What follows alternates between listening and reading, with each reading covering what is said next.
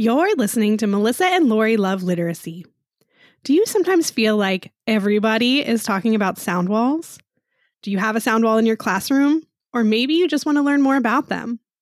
Well, you're in the right place. Today we'll be talking to expert Mary Dahlgren all about sound walls. You will learn what sound walls are and how they differ from word walls, what research supports the use of sound walls, and what knowledge you need to make the most of a sound wall in your classroom. Hi, teacher friends. I'm Lori. And I'm Melissa. We are two educators who want the best for all kids, and we know you do too. We worked together in Baltimore when the district adopted a new literacy curriculum. We realized there was so much more to learn about how to teach reading and writing. Lori and I can't wait to keep learning with you today. Hi, everyone. Welcome to Melissa and Lori Love Literacy. Today, we can't wait to talk about sound walls from an expert who's been talking about them for a very long time. You might even know who it is already. It's Mary Dahlgren is here with us today, who is a teacher at heart. She has over 25 years of experience in education, and she's currently the president of Tools for Reading. So welcome to the podcast. Thank you all so much for inviting me to come and speak today. And I've got to get my updated bio on there, but it's been 40 years. 40 years. And another thing to know is that Tools for Reading is now a 95% group company. So, we have some big changes that occurred last year, and we're just growing and growing. And it's exciting to see all the work that's being done. That's awesome. Yeah, congratulations. Thanks. All right, so we're going to jump right into the content here. We know our listeners want to know all about sound walls. It's a hot topic, and I'm hoping you can start us off just by telling us what are sound walls and how they're different from word walls. All right. Well, let me start first with how did I end up creating sound walls? Is that okay? My gosh. Yes, please. To help people kind of gain some insight into what the work is around and about, and the why and the how. I was a national letters trainer for 18 years. I mean, my dream was when I was in graduate school to work with Louisa Moats, and I was fortunate enough to get to do that, became a letters trainer. And there were about a dozen of us for a number of years that worked together. And then that kind of dwindled down to about 7 or 8. And anyway, but many, many years of teaching, and many weeks in a row, I would go in and work with school districts and teach them about the 44 phonemes of our language. That's part of our letters training and the phonology, learning about the consonants and the vowels. And one for me, when I actually went to the Greenwood Institute in the mid-90s to study with Louisa, and I learned about these charts. And one of my huge ahas was the fact that I was teaching 6th grade at the time, and I had kids that made all these weird spelling errors. They would write a J for a ch sound, so this instead of a ch, they'd write a J, and instead of DR, they write a J, or TR, they write a CH. And I'm thinking, my response to the kids at that point was, you obviously didn't study write the words 5 times each. Nothing to do with really giving corrective feedback, because I did what I had been taught, right? And that tends to be the way of education. Often we tend to fall back on how we were taught.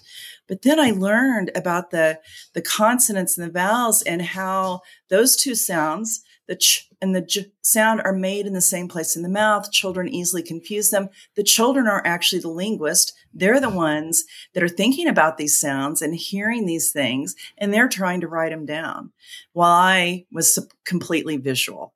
Right. I knew the spellings, and I had no idea how phonology impacted how children wrote, and why they had confusions about things. So that was my first real insight, and the value of understanding why it's important to actually be aware of all 44 speech sounds rather than just 26 letters. right? And I still had a word wall, but then the more that I taught and I worked with the charts, I began to realize, if we taught all 44 speech sounds and came at that from that perspective, then rather than the 26 letters, it would really make more sense for kids. It doesn't always make sense for us as teachers and adults because the way that we've always done things. But this whole idea of if there's 44 sounds and then there's multiple ways to spell those sounds. If I know the sound, and then I can use my sound wall as the resource to say, now what are my choices for spelling O, for example?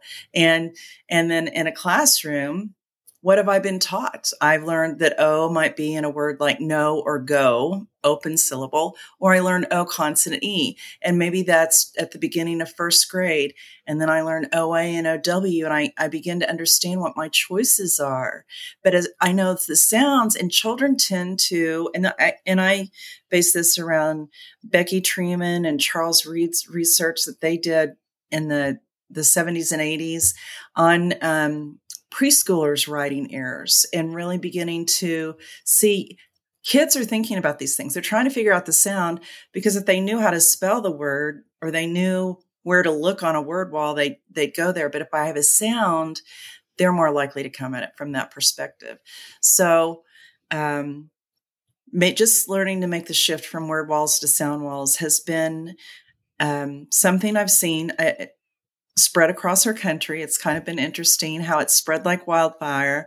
But my colleague Antonio Fierro and I decided, well, we're going to take our charts that we use in letters and we're going to make them come alive by using children's mouth pictures and things that kids can identify in classrooms so that they can begin to compare what does their mouth look like when they're making that sound, and is that the sound that they're trying to produce, and then again, what are the choices? So really getting teachers to think about, it's not just the first letter, and I think of a word, and I use examples in my talks when I show us a word wall that has, for example, under the letter T, easiest one to talk about, they, the, that. Why do kids say to he and to hat? Because they think when anything's posted under the letter T, it's a t sound. But why aren't we teaching the th and the sound, right? The TH sounds, because kids have to read the right from the start, the get-go. So why not teach them those things? So that's probably a longer answer than you wanted, but thinking about the sound walls and word walls and how, why did we start developing them? Really to start thinking about things from a child's perspective and along with making sense of the language. Yeah. So sound walls help kids see sounds, right? See sound. Yes. See the sounds and spell the sounds, because it's really, and I know, especially in a couple of states where they really tried to kick off sound walls, oftentimes people would say, well, you don't add any print to it. Well, you can't read if you don't have the print. So that was a misconception that occurred. So I feel like, things are getting straightened out and yeah. So would you mind just giving a rundown, Mary, of if I had no idea, my administration says you need to start using a sound wall, and I'm like, I never even heard of it. I don't know what to do. Can you just give a rundown of what should be on a sound wall? Okay. Well, first of all, I'd say make sure you attend a training or have coaching or something, because it's not something that we naturally do. So what's on a sound wall? A sound wall is made up of two parts, a consonant chart and a vowel valley. And so to represent all 44 speech sounds, and I tell teachers, because they start to panic about wall space, they don't take up much more room than a word wall does. But I tell teachers you can have the consonant chart in one place in your room and the vowel valley in another place. We really look at, and again, the linguistic perspective, the speech language pathology perspective of how do we produce sounds in our language? What is the place and manner of articulation? Where in your mouth do you produce those sounds? And then what happens with your airflow and your voicing and things like that? So those are two main organizers on the consonant chart. And again, as a teacher, appreciating the fact that, okay, so the way we have the sound wall set up is by the front of the mouth. So the first sounds listed on the sound wall are the P and the B sound, which we use the P and the B to represent those sounds in print. And then the sound. So those are all made with your lips together. And I tell teachers, one of the things to notice is what sounds do babies start making right from the beginning? Those sounds, the ma, ma, ma, ba, ba, ba, pa, pa, pa, and then the da, da, da. What can you see the caretaker's mouth doing? And that's babies rely on that. I think it's so fascinating when you start thinking about that. Yeah, that's really cool. Yeah. And you start thinking, wow, this is how language begins to work and develop. But again, it's so new to us as teachers and understanding, unless you've been through a speech path program or linguistics, really in-depth study. So understanding the why of how a sound wall is set up. And it is set up in a specific order in the consonant chart and the vowel valley, but because of the way the sounds are produced and from the front of the mouth to the back of the throat. And the setup also has to do with understanding when children make spelling errors, it gives me insight. And I'm going to use another example that often has to do with dialect and just my environment. So many of my kids say both of us or birthday, bathroom, right? Instead of the TH, they use the F sound. And when you have a sound wall set up, the F sound and the F sound are right next to each other. They're next door neighbors. Antonio and I call them, what's in your neighborhood? Where are your neighbors? Who's your roommate? And then who lives next door? And those two sounds easily confused, very common, also easy enough to talk to kids about how do we produce that sound and what does it look like in print. And learning also, I've learned from people like Julie Washington, right? And we love Julie Washington. She's amazing. But I'm not going to say that you're wrong when you say both of us, right? I'm going to say, I know that's how you say it at home, but when you're reading and writing, you have to know the standard American English representation here. And having that confidence to be able to do that with kids, but also being able to, I can show them why they have that confusion. And I think that supports me as the teacher. I'm giving them that ladder for that scaffolding to build their confidence. And I'm not feeling like I'm making a judgment. This is how language works. It's probably helpful to see that it's so close, for the kids not just feeling like, oh, it's wrong, but it's like, oh, you're just off by one, just right there. Right. And to be able to validate them and say, it makes sense. And this is not uncommon for people to say. So just being able to point that out. Yeah. That they're just right there and validating what they're thinking and doing and grappling with too.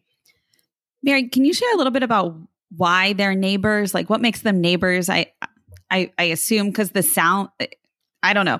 Yeah, no, that's a great question. And roommates, you said roommates too earlier. So I was curious for a roommate example. So okay, I'll give you some examples, and I'm going to use those phonemes that we call fricatives because they're always continuous. So easy to start with in instruction because you can hold that sound longer. But for example, we always talk about the unvoiced and the voiced. So these two sounds are. I start with my lips together and then I put my teeth on my lips. So this is the second column. And when I put my top teeth on my bottom lip and I blow, I get the unvoiced sound, the f sound as in fish, which is hard to hear in doing a talk like this because you can't see my mouth necessarily. Or if I turn my voice on, I put my top teeth on my bottom lip and blow, I get the v sound. Right? So those are roommates. They're produced in the exact same place in my mouth. The only difference between those two sounds is voicing. And I'll give you another example of, as a teacher, noticing when my students, and again, sixth graders would write EFRY for every. I mean, think about it. It's like, when you say it in your head, and even if you whisper the word, you can see why they might have a hard time with the f and the v sound. Those were huge insights for me. F and V are nothing alike. They're not close to each other. They don't look alike. Why would a child write that? But then I began to understand the phonology of the language, and then it makes sense. Oh, and again, and it's probably not that they don't need more practice, like they don't need reteaching in anything. They just need to understand, or maybe I don't know. What I'm hearing you say is they really just need to understand where these sounds are, like why these sounds are related, how they look when they're saying them. Would you say that that's a kid who needs, I mean, if just this specific example, say this is what we're seeing in a child, would they need reteaching, or would they just need to understand this idea? No, I don't think they need reteaching. I do. I think you're exactly right, Lori. It is just pointing it out, clearing it up, and talk about immediate corrective feedback. I mean, I have the opportunity to do that, show the kids, they can see it right there, and they can make sense of that. Yeah. So, and really, we've been criticized a little bit for teaching articulation and spending too much time on that. We're not really teaching kids how to articulate the sounds. We're teaching them to notice how they're producing those things. And boy, the loss we had during COVID because of face masks. And I think that people really realized how much we rely on looking at your mouth and what you're saying. Right. And so, yeah, it's very validating for kids. And that example of every EFRY to EVERY, but understanding, as a teacher, like being able to give them that insight. So you don't say, write the word 5 times each. That's not helpful at all. But why did I make that error? So, okay, let me take that and one step further. So we've got the roommates, the f and the v sound, or F and V, orthographically. And then right next door, so teeth on the lip, the next place in your mouth, moving the sound a little bit further back, is my tongue between my teeth. So if I put my tongue between my teeth and blow, and some people call these the naughty sounds because you're sticking your tongue out, right? The th and the th sound. So we were just talking about both or with, and the f sound is right next door to the th sound. Tongue between the teeth, the th, as in, we use the word feather because it's, we use the word thimble as an example, as the unvoiced th. It's hard. It's really hard, because most of our function words that have the voiced th, they, that, the, these, you can't put a picture on a card. So what's a keyword, right? So keywords are really critically important when teaching that also. So kids have a reference when they're not sure, like, what am I doing with my mouth there? But I have a keyword to help me think about that sound and say that sound. And then I uncover the print. I put the print on the sound wall as soon as I've taught the phonics concept. And then you can keep adding to it, right? So as they learn more letters and letter patterns that make that sound, you can keep adding. Yes. And I was actually in a school yesterday, and I was working with kindergartners, and they had just learned that the S can also make the Z sound. So when we talk about words that we call what we call temporarily irregular, as is, has, right? That they have that S on the end, but the S doesn't make the S sound, but the Z sound. And the fun thing is that I talked with these kindergartners about that. And I wrote those 3 words down, and I said, now you know, and we talked about this and the Z, those are made in the same place in your mouth. What happens? What's the difference between those two? S, Z. My voice is turned on. My teeth are close together. My tongue is lifting up behind my teeth as I'm making those sounds, and they're continuous. So those are things we talked about to get them to notice them, but then talking about the voicing, and then reading is, as, has together, blending those sounds together, and talking to the children. When you see these short little words, you have to try S as the Z sound. and that, obviously our goal is the whole point of a sound wall is to build to automaticity and to begin to, it's the steps to orthographic mapping, storing words in our visual word form area so that we can increase our fluency. It's not so that kids can tell me the 44 speech sounds. It's a tool to move things along more effectively and more efficiently. That's such a good point. It's not like we just want you to memorize all of these 44 sounds. No, not at all. And again, I think there's misconceptions about the purpose of a sound wall. But it really is to get to sight word automaticity and to get to fluency. And do you mind if I take another little deep dive here with sound wall, just talking about this and the z sound with those children? So I couldn't just stop with is, as, has. We had to bring up cats and dogs, right? So we were talking about, I said, and they'd been learning about plurals. And I said, so when you add an S, it means more than one. And we talked about that. And then I wrote the word cat. But then I said, what happens when you have more than one cat? The word becomes, and the kindergartners said cats. And so the idea that cat is unvoiced, is unvoiced. So when I add the suffix S, my voice stays off. So it's cats, right? So it's that sound. But dog, and when I have more than one dog, I have two dogs, or I have 10 dogs. But the idea of dog, g, is voiced. So my voice stays on when I have the plural, and it's dogs. So now I have the z sound. I didn't even know that. So we say the English language is morphophonemic. It's meaning based and it's sound based. And we're getting at that.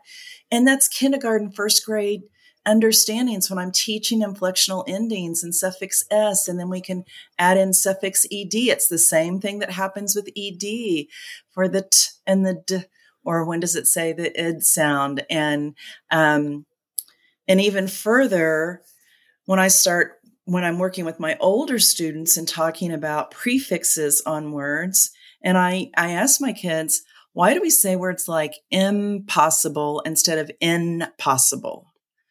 Right? So it's for ease of articulation. It's for ease of processing. So instead of saying impossible this is, instructionally as I'm working with teachers, I talk about the p and the are in the same column together. It's easier to say impossible because my lips are together for the sound, because I need to prepare to make the sound in the base word possible, right? That's when you'll see like lists of prefixes that mean the same thing, like you just said, like in and im. What we call chameleon prefixes. They adapt. There's 9 chameleon prefixes, and they adapt to join onto base words. So that the knots, impossible, illegal, irregular, right? So that prefix means the same thing, but it's being added to different base words. The same thing with CON, right? Like connect and I need a calm word, complex. Having that prefix that means the same thing, but noticing I don't have to learn meanings for all these prefixes if I can group them by those 9 chameleons. And then there's many others, but that's a big insight and make it quick and easy to learn. Also knowing our longer words, I'm going off in a kind of little different direction, but this is what I get excited about with sound walls, is that it's not just about phonology, it's about orthography and it's about morphology, and but helping kids to understand how our words actually work together for meaning, the sound, and for spelling patterns. This is so amazing. I just want to stamp too that, you already mentioned all the reasons why it's, would be more beneficial to have a sound wall than a word wall. But I'm just thinking as you're talking, like if you're just putting them up by the first letter, you miss all this rich conversation that you're talking about that we just went through. Like you can't have that if you're just putting it up by the first letter. Yeah. Right. And yeah, if I'm just using the first letter and I'm not thinking about what sound does that grapheme actually represent? Because that's a really important part of our as a teacher insight and as a child insight and learning. Yeah, I'm also thinking too about, you mentioned that idea of, and I asked you about it, right? Neighbors and roommates. The whole time you've been sharing these examples, I'm thinking, and me as a grown adult now, right? I'm like, oh, is this are S and Z roommates? Like, right? The sounds has, are they roommates? Like, I'm getting excited about it. Picturing a class full of students, I imagine also getting very excited about trying to figure out what's what. That's really exciting, right? Or like, impossible. That's really hard to say with your mouth. Impossible is so much easier. Like, just kind of finding that out on their own is obviously we'd want to teach that, but giving them the tools to be able to figure that out and work through that on their own, is really exciting. Yeah, and creating a curiosity. And the amazing thing is that I've been in so many classrooms, and I have to give a shout out to Alabama classrooms. In the state of Alabama, they've really embraced sound walls and getting to hear. And we're just waiting for some studies to come out, because I know that's also a big question is, where's the data and the research to show it? But we're seeing just in outcomes in classrooms. And so the anecdata, as we call it, instead of, we have anecdotal information, but data coming in from, in small numbers, but having teachers say, at Christmas time, there were kids that I know I was going to have to refer to be tested. But then they come back in January and things begin to click, and they're using the sound wall as a resource, and they're having conversations with their peers in the classroom, and they're beginning to make sense of the language themselves. And my kids begin to take off, and I don't have to refer those kids. And so it is like, and I talk about, we've learned so much about the neurology of reading, and that thanks to brilliant researchers like Stanislaus Dehaene and Marianne Wolf, and talking about those neural networks that we build in our brain.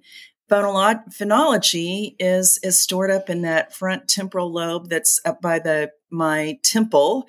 And if I were pointing at my head, and then that occipital, where I begin to store print, is all the way back in my occipital area, back by my ear. That there's a distance there.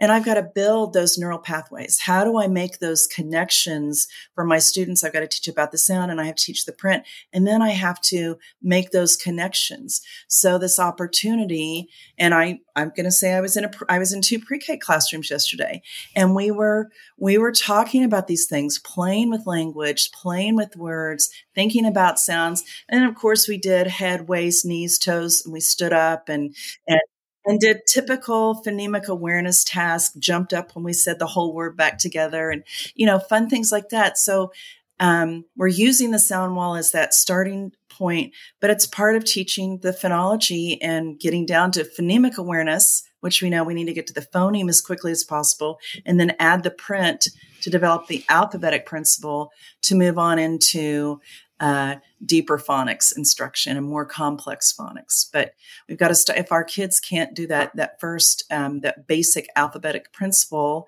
and match the one sound to one letter, it's hard to build if they don't have that starting point. Yeah, that's what I was thinking we could dig into a little bit more, is what research or what theory support the use of sound walls. I know you had mentioned in our pre-call articulatory gesture research, Right. but I didn't know if there's anything that you wanted to elaborate on other than that. So floor is yours. I really, thanks.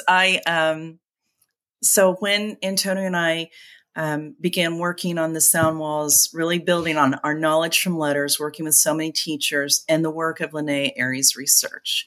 So understanding, that pre-alphabetic phase that children that they come to us typically in kindergarten and pre-K, and how do I move them from pre-alphabetic to early alphabetic?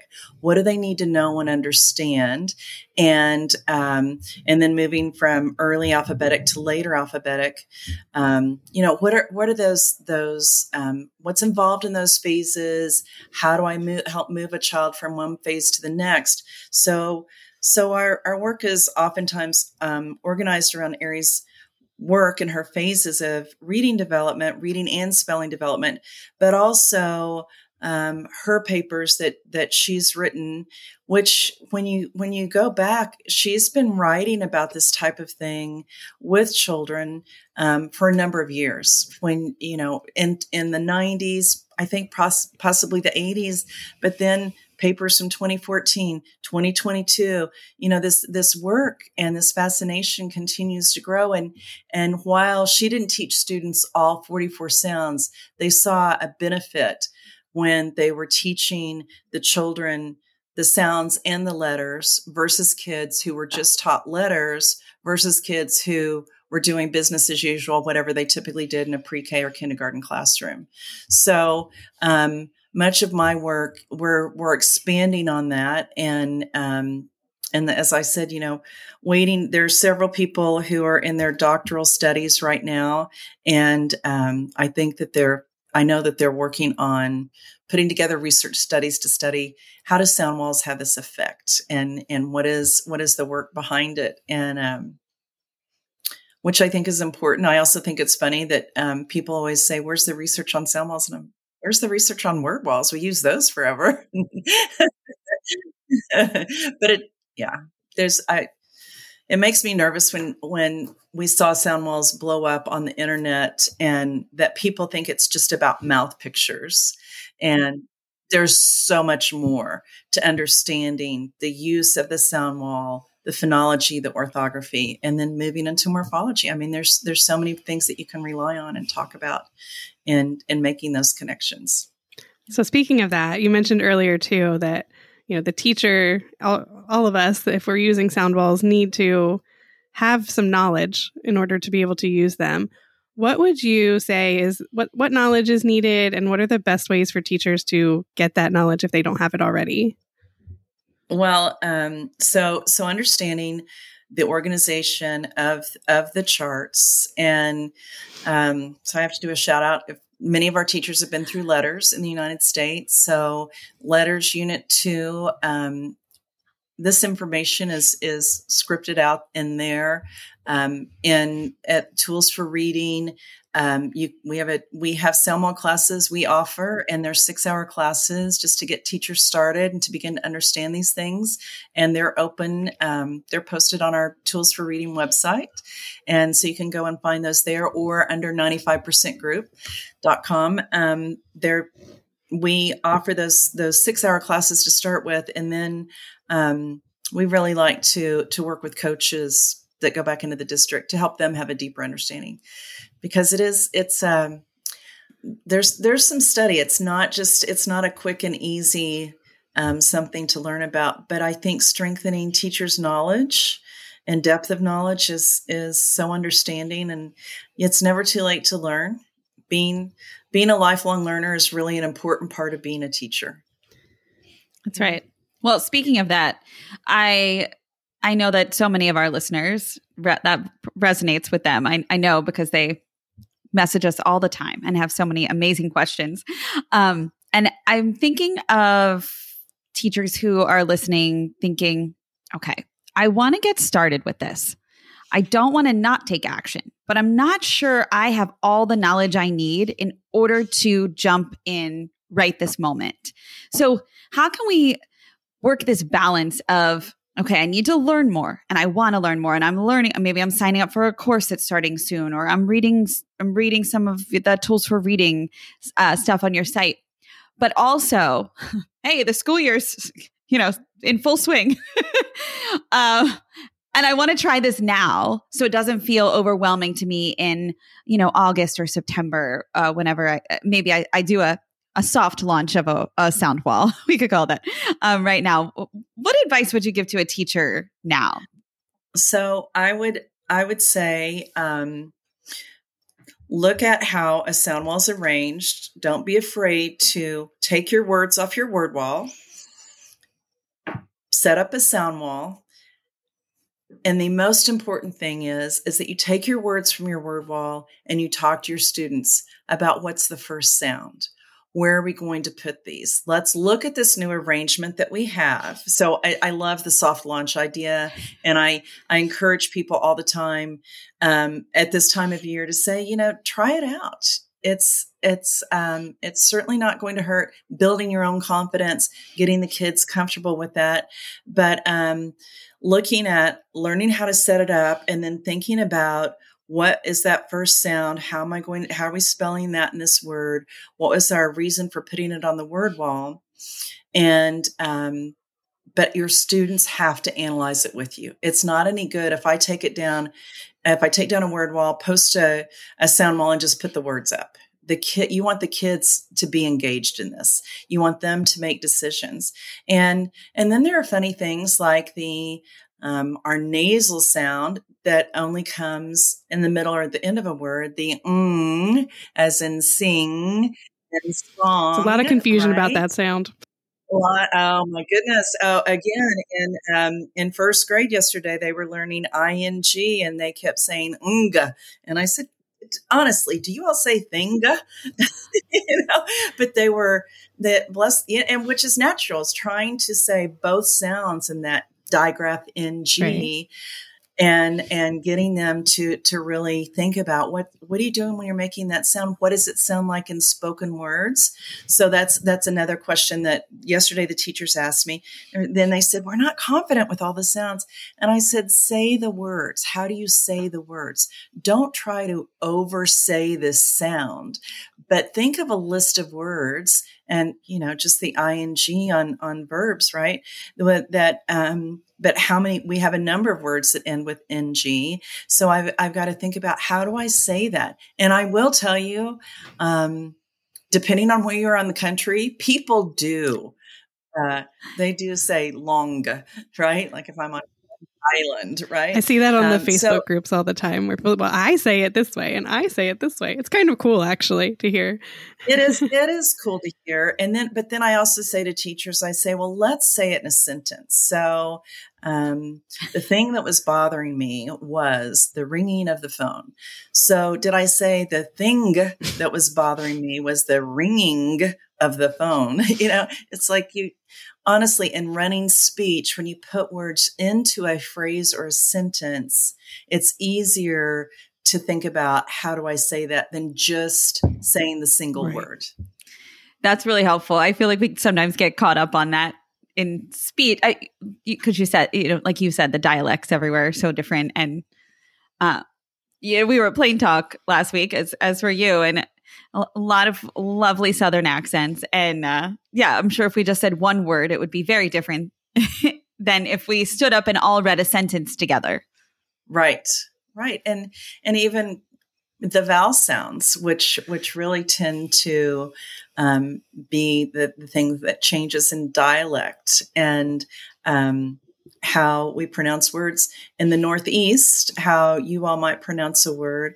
I might say it a little differently here. And the most common example we use, because I'm in Oklahoma, so definitely much more Southern. But in Oklahoma, we say to our kids, get in the car, right? G-I-T, get in the car. And so we don't say get, and 10 is always the one that we use. I thought you were going to say pin and pen. Pen and pen, right? A pen that I write with is the same thing as the pen that I push into the wall. But I know the difference, right? And that dialect has a lot to do with that. And it's almost like once you know the difference, then you can play with it even more, right? It makes it more usable rather than less usable. Exactly. Yes. And being able to appreciate.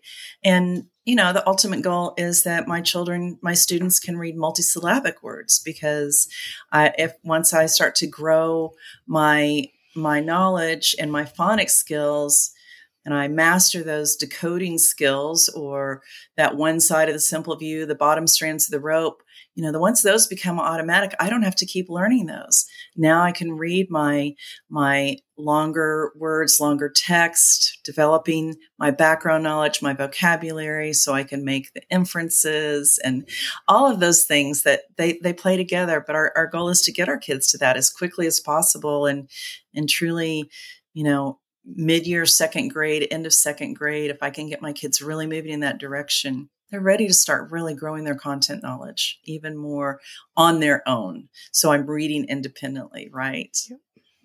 So speaking of these language variations that we were just talking about, I'm also wondering about English learners, right? So students who are coming in with a whole different language than English.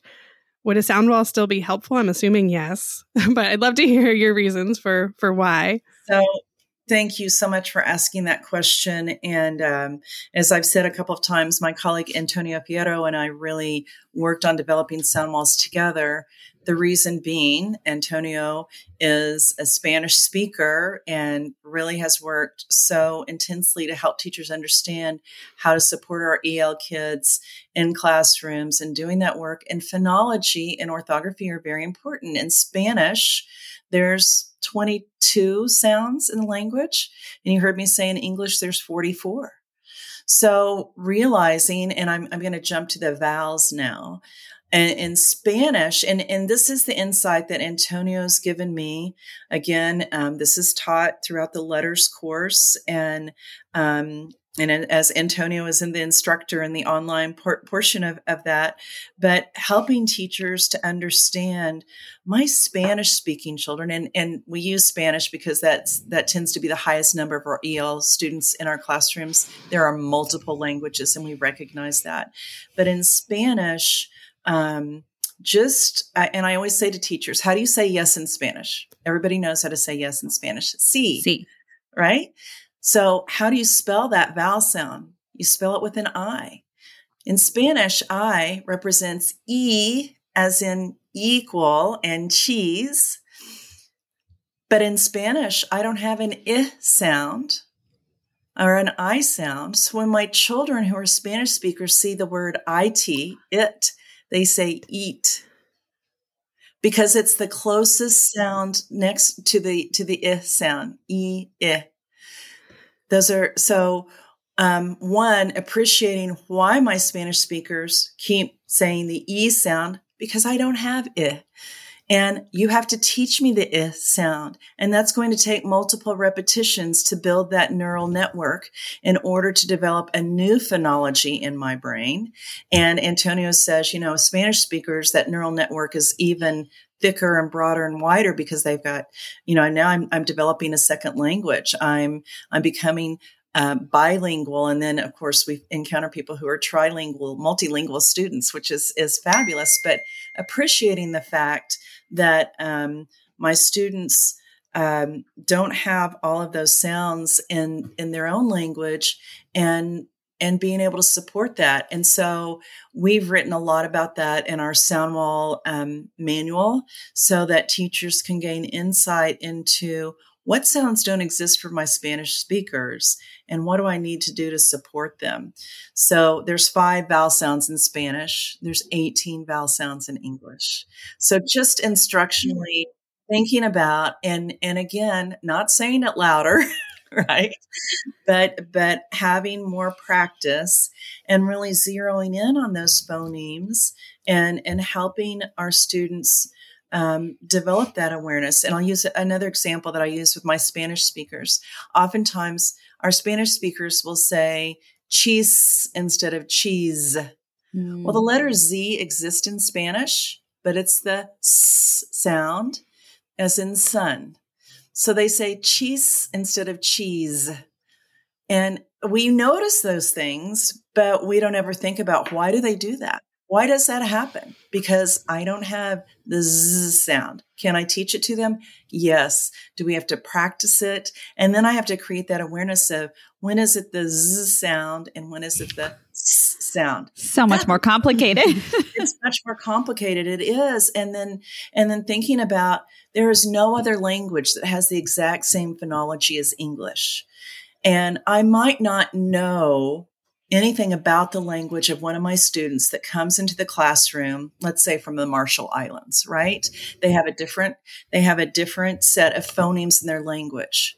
And I don't have to know all the phonemes in their language, but knowing the phonemes in our language and making sure that I'm teaching those and practicing those and putting the print with them so they can begin to read words, then I'm really starting to build that for them. And we have so many schools that have EL teachers that don't necessarily speak the language that they're working with their ELs, but giving them insight into this also. And that's one of Antonio's goals.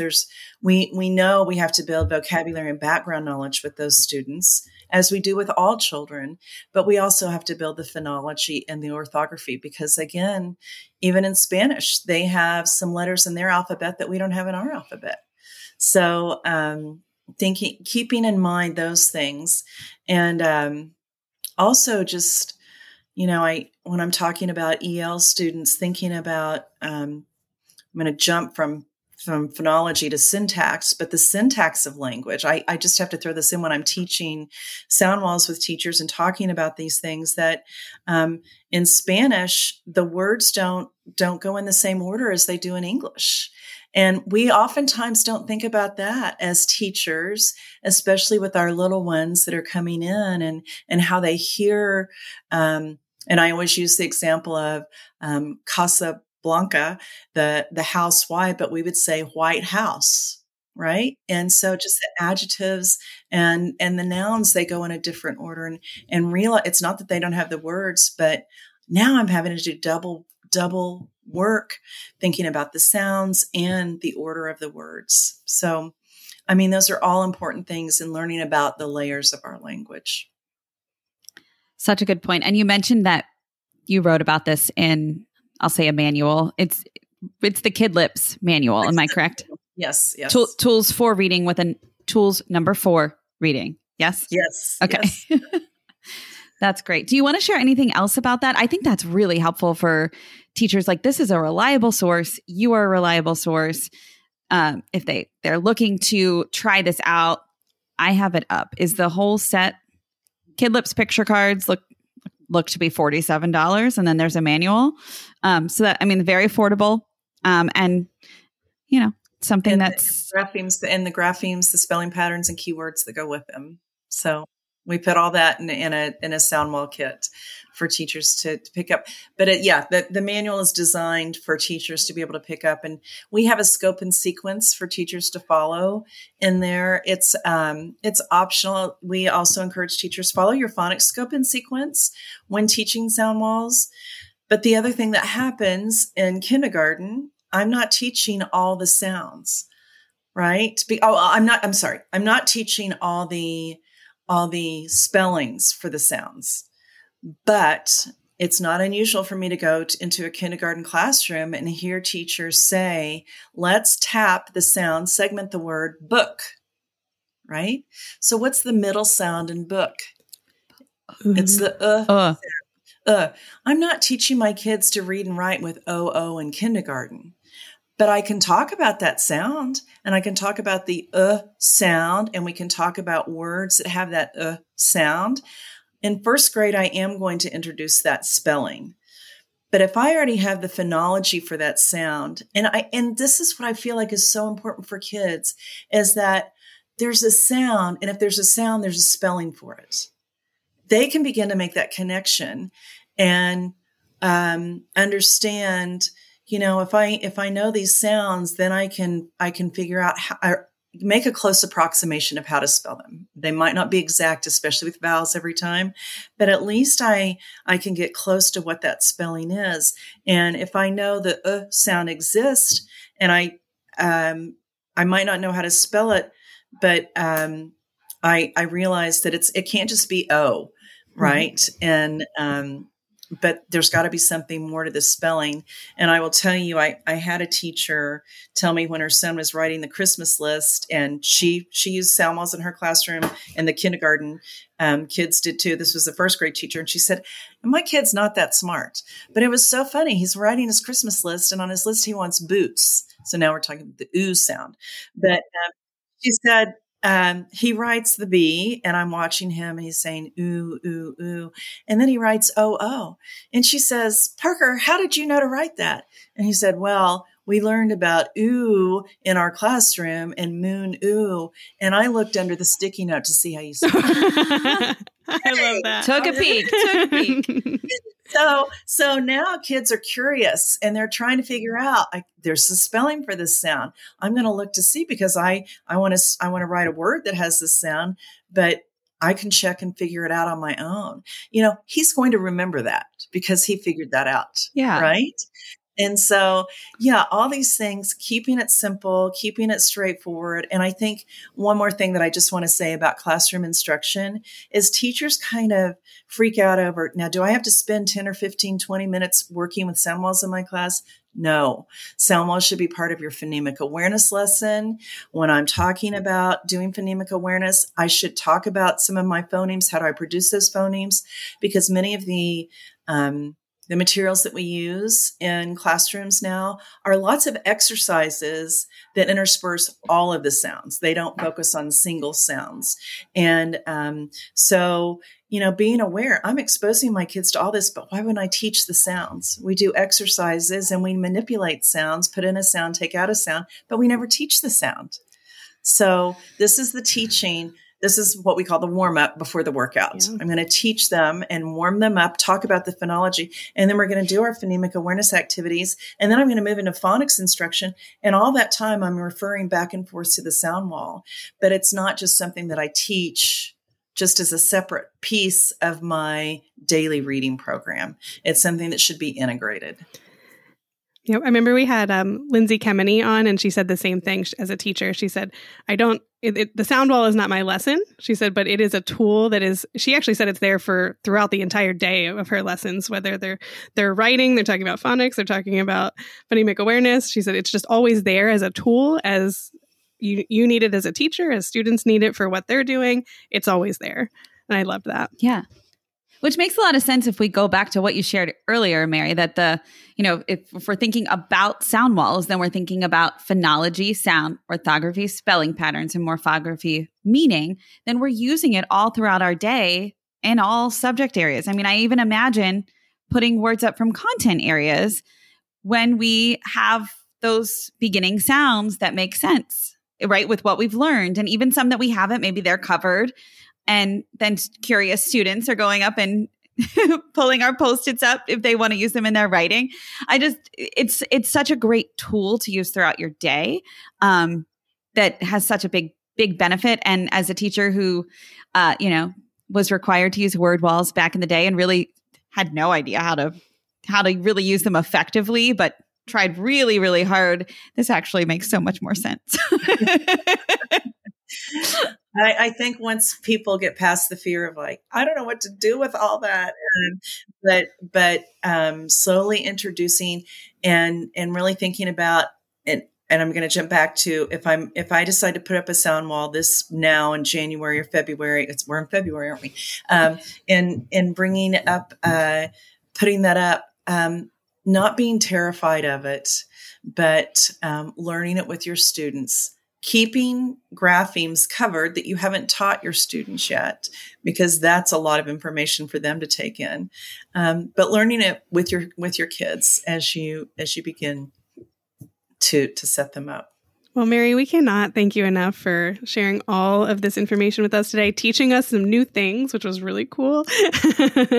And I know this will be really helpful for all of those teachers out there who are already implementing sound walls or thinking about it. So thank you so much. Thank you both for inviting me to be here today. I love talking about these things. So thanks so much. Thank you. To stay connected with us, sign up for our email list at literacypodcast.com. Join our Facebook group and follow us on Instagram and Twitter. If this episode resonated with you, take a moment to share with a teacher friend or leave us a 5-star rating and review on Apple Podcasts. Just a quick reminder that the views and opinions expressed by the hosts and guests of the Melissa and Lori Love Literacy podcast are not necessarily the opinions of Great Minds PBC or its employees. We appreciate you so much, and we're so glad you're here to learn with us.